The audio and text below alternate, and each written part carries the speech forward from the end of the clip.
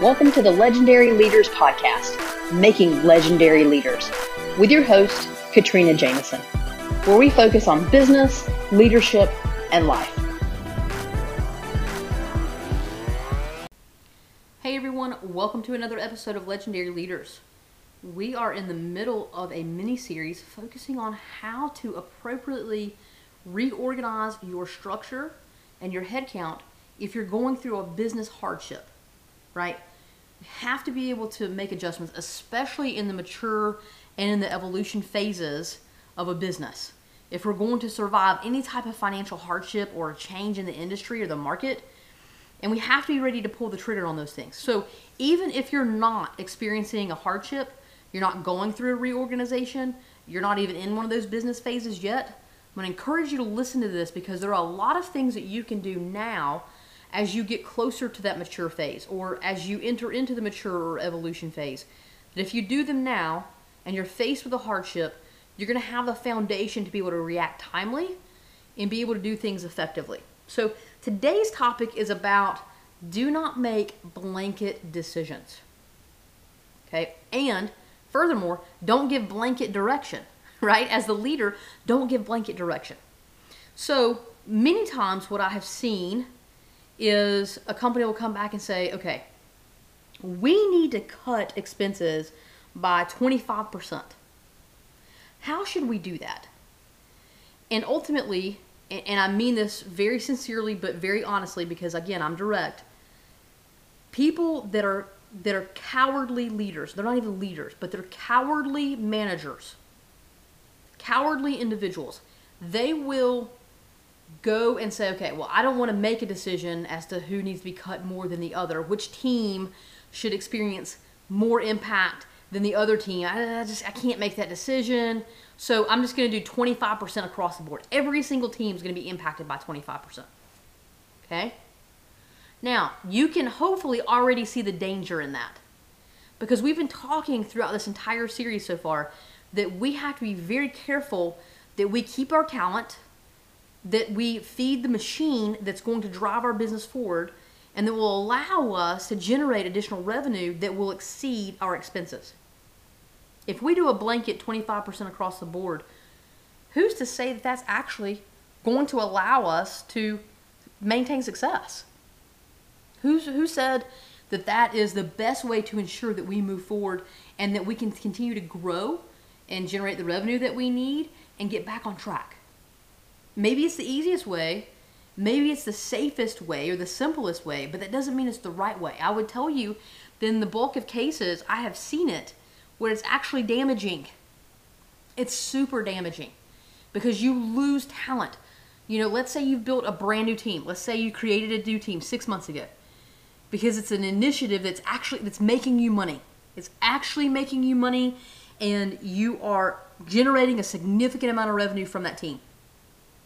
Well, if you follow the process of elimination of 25%, and people also put in this rule of, you know, last in, first out, right? If you were the last person hired, you're the first one fired, which doesn't make any sense because what if you're the most talented person? Okay, but stick with me.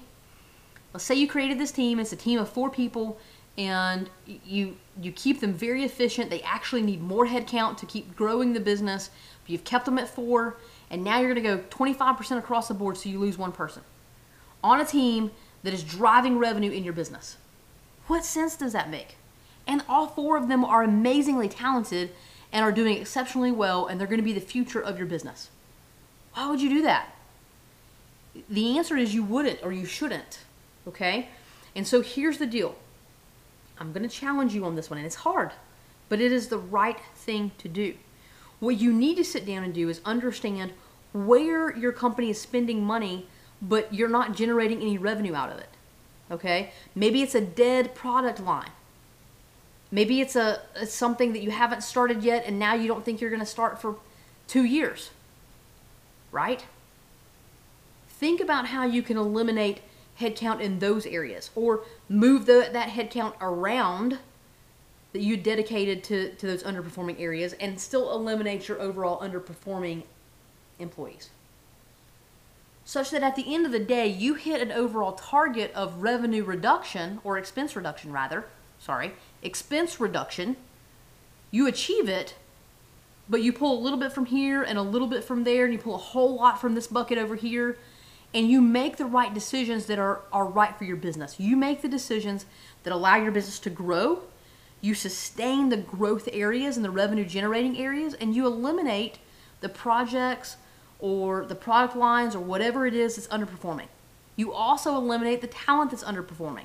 And let's say you figured out that the most underperforming talent sits on, team ABC. Because for whatever reason, people decided to dump underperforming talent in team ABC because it's the easiest job and nobody really wants to do it. And so team ABC is where everybody ends up if they still want to have a job with a company. Okay, let's just eliminate ABC. Is it really a function that you need, and can you just spread that function out across the team and get rid of the underperformance? That's the lens you've got to look through.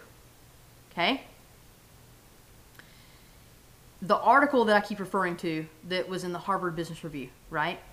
And it's essentially called 7 Strategies for Leading a Crisis-Driven Reorg by Peter Bukes. Okay?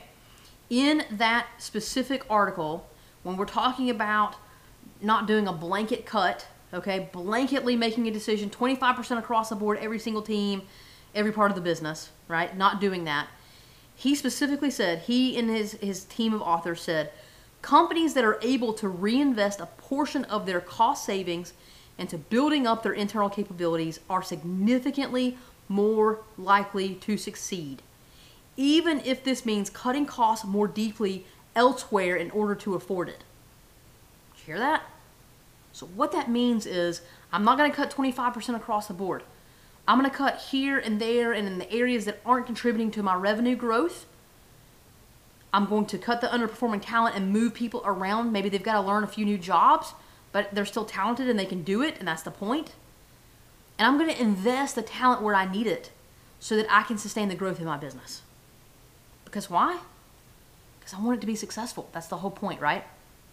So that's your challenge today. Do not commit to a blanket cut. Do not commit to keeping it simple or quote-unquote fair. The fair thing to do is to reward your talent and eliminate underperformance. The fair thing to do is to keep your business open by investing in the areas that are growing your revenue. Okay? So that's my challenge for you today. Think through that. How will you apply that? And how will you have that mindset even today before you get into the need of using it? Go and be legendary.